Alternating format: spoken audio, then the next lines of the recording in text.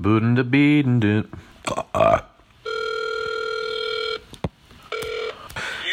What's going on, brother?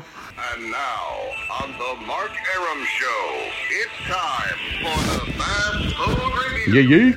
Live on the Greasy Salty Hotline from parts unknown, height unknown, weight, we don't want to know. Johnny Kielbasa, the ever so popular Fast Food Review. How you doing, Jonathan? I'm doing great, Mark Aram. I'm wrapped in bacon. I'm here for the taking. I'm covered with cheese, and I aim to please, whether it's before the commercials or after the commercials, Mark.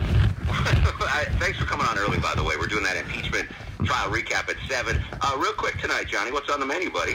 Mark, I don't know if I've discussed this before, but there's a thing out there called the pot pie paradox, Mark. All growing up, I think we all loved the pot pies, and moms loved the pot pies too because they were cheap, they were hearty. But the problem was, you come home from baseball practice or basketball practice or something like that, and you're hungry right now. Well, there's no way that you're going to go to the freezer and get a pot pie right now because you can't just microwave a pot pie. You got to wait for the oven to warm up. That's 50 plus minutes in the oven. You got to stick that pot pie in the oven. You got to wait and wait and wait. And then when it comes out, it's boiling about 500 degrees. You got to wait for it to calm down, cool down, and then when you eat it, you burn your mouth, and by the time you actually get it cooled down, you get about 3 good bites, and then it's over with, and all you got left is crust. Mark, That being said, I love them.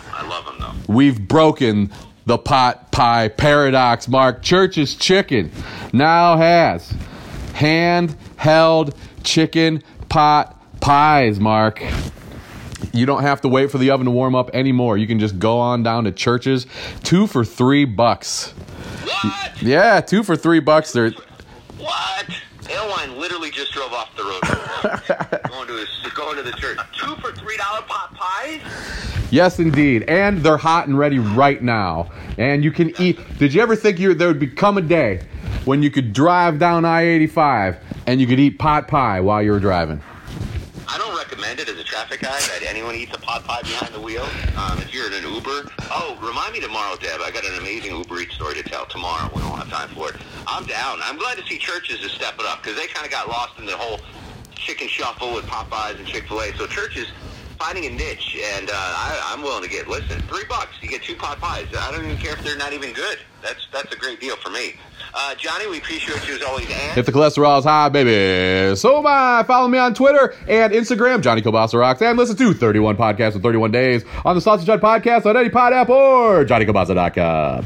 All things Kielbasa on JohnnyKielbasa.com. Appreciate you, bro. Anytime, bro.